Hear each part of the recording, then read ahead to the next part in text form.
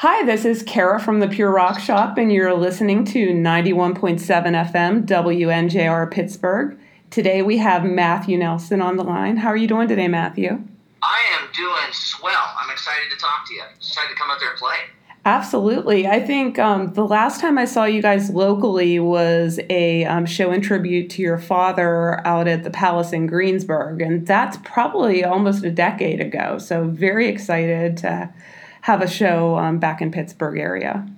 Well, thanks. Yeah, it's going to be kind of a different vibe too. So it'd be nice for you to see if those guys got any better or any worse, or if Gunnar is still not as attractive as Matthew. All that kind of stuff. You'll get to see that. So what can we what can we expect from an evening with Matthew and Gunnar Nelson?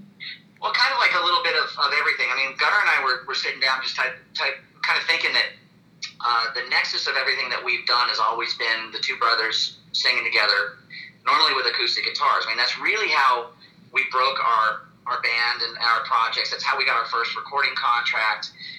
In my opinion, that's the truth teller. And it kind of started from there. Not that this show's going to be an all-acoustic show, because it's not.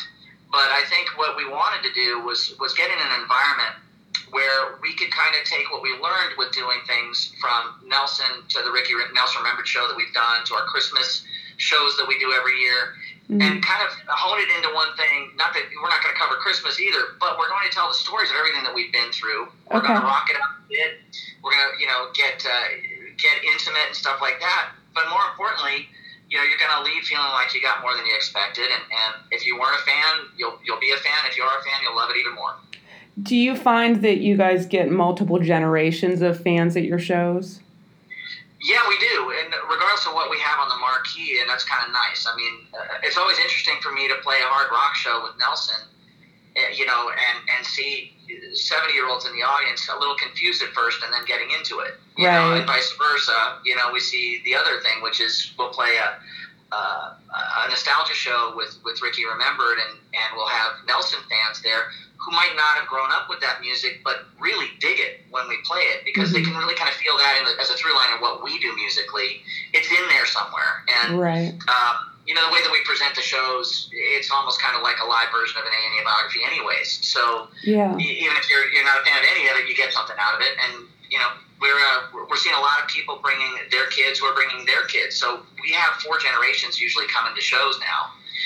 Last time I saw that, honestly, was with our father. So I'm honored. Yeah, I know when I saw that show in Greensburg, I took my mom. She's a huge fan of your dad's. And See, we know what we're doing when we put that together. There you go. Right. Okay, cool. Well, her name's Mary Lou, so she, loved your father. Yeah. For those folks that don't know, our pop had a monster hit with a song called Hello, Mary Lou. So your mom has not only a theme song, but if you look up on YouTube, Led Zeppelin did an incredible version of Hello, Mary Lou live, as well as Queen live at Wembley. Freddie Mercury sang Hello, Mary Lou. So we're in good company. That's awesome. I didn't know that, so we'll have to share those with her as well. And I took my 2 daughters to see you guys on the Monsters of Rock cruise. And we filmed some video for Grandma, and now my oldest daughter is a fan as well. So we'll all be at the show. So it doesn't surprise me that you get that type of a crowd, because I think that it's a cool environment, especially to hear the history. You guys have a very famous family, so great stories to tell.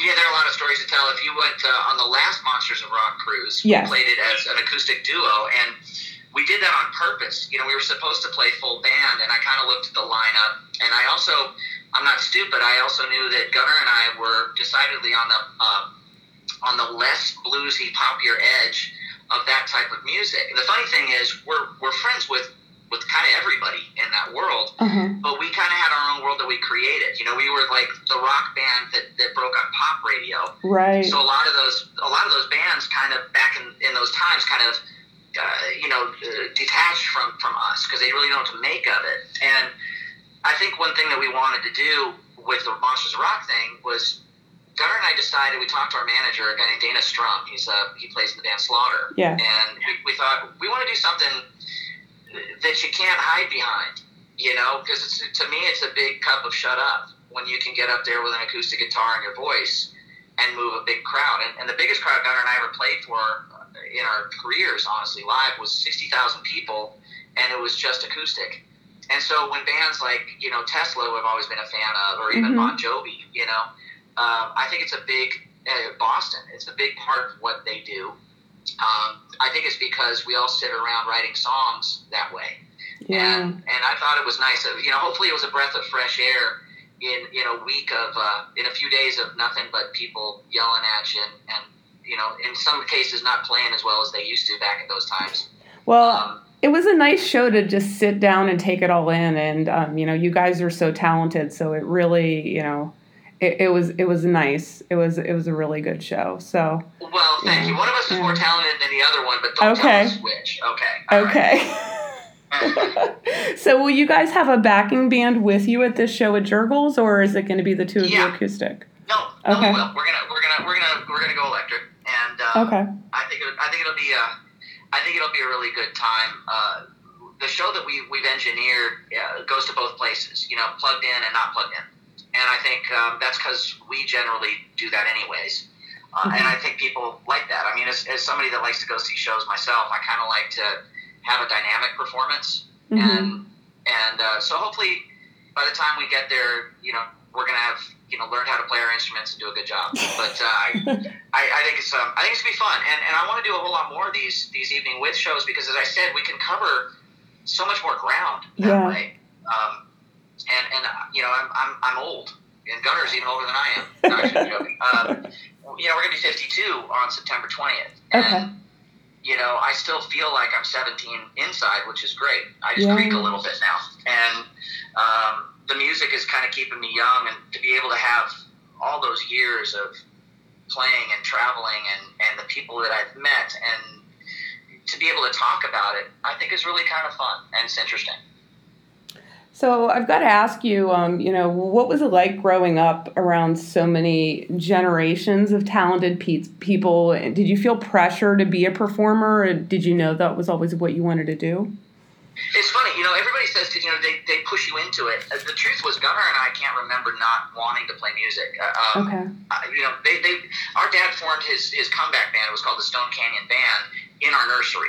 He pushed our cribs aside and put this band together to make a comeback. They wound up, he had a huge song with a garden party that he wrote. Right. But it was, he was retired when he did that and put the band together and stuff. So from our earliest memories were people coming over with long hair and playing music in our nursery. And, our dad's bass player, Randy Meisner, formed the Eagles 3 years later. Mm-hmm. And, the guys that hung out at the house, I say it in our show, Dylan was at our house, and George Harrison was our neighbor, and he ate breakfast with us all the time, and Mama Cass babysat us. And I mean, look, it was the Hollywood Hills in the late 60s, so it was trippy anyways, it just was. And everybody knew everybody. Everybody was cool with everybody. Everybody was smoking out together, whatever. But we were kind of like Hollywood Hills hippie kids growing up. So it was really normal for us. I wouldn't have known what it was like any other way. And frankly, everybody around us, including our family on both sides, was famous. So I just thought that was normal too. And I think it was helpful in the sense that it's, I never have those freak out moments. I had one freak out moment, and I always knew that it was coming, and it was that if I ever met Paul McCartney, I knew I was going to turn into one of those guys, like, what was I going to say? And I got a chance to meet him a couple of years ago. It turns out, he was a big fan of our father's, and they were friends, and he was supposed to produce our father the year that he died, and it just never came to pass. And he heard that we wanted to go to his show, and I got a phone call right at the last minute saying he wanted to meet us before his concert at the Bridgestone here in Nashville. And I'll just say long and short of it was a surreal experience because I was lined up waiting for him to make his appearance backstage with Reba McEntire, Brooks and Dunn, Rascal Flatts, and the drummer from Bad Company, Simon Kirke. And we were all little kids going to a Beatles concert, and he showed up, and he went right past Reba and everybody to us at the back of the line, grabbed me by the face and said, "Don't you look like your daddy?" Aww. And he couldn't have been sweeter and kinder and melted my heart, and honestly, I cried through the show 5 times because he's like a hero of mine.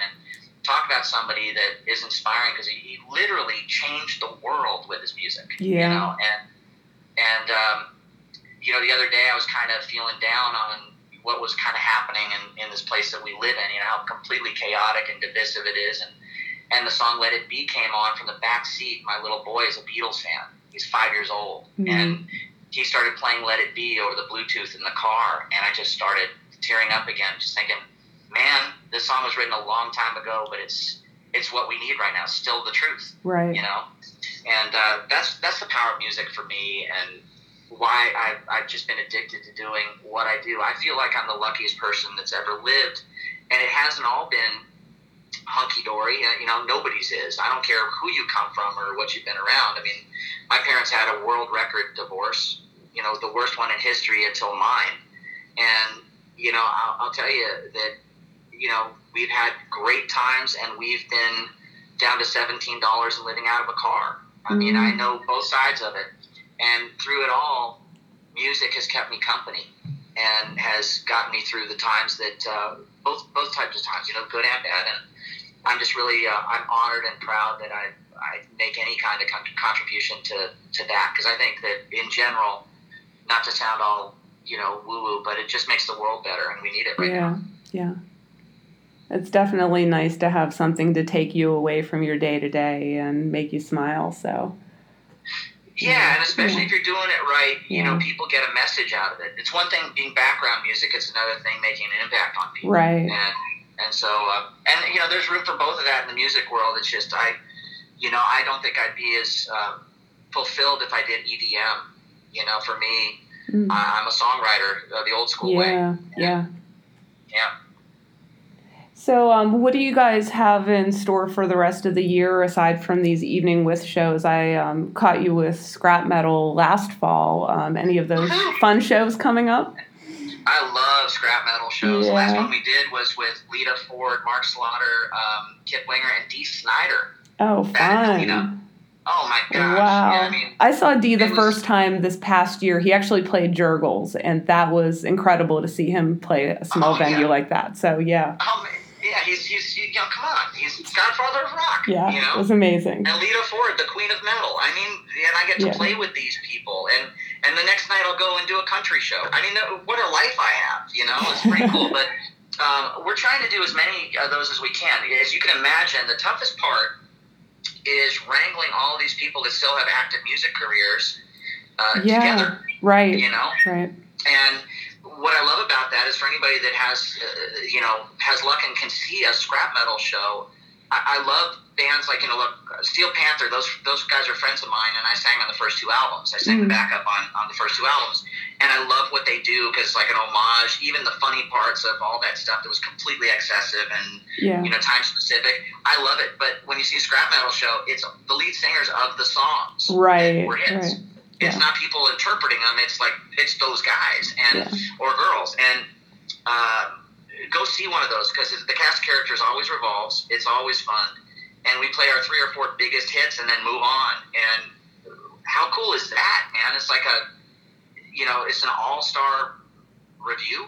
Yeah. I mean, I think it's, and so we'll do as many of those as we can. Gunnar and I, every November now, this will be our 5th year, we do a Christmas show.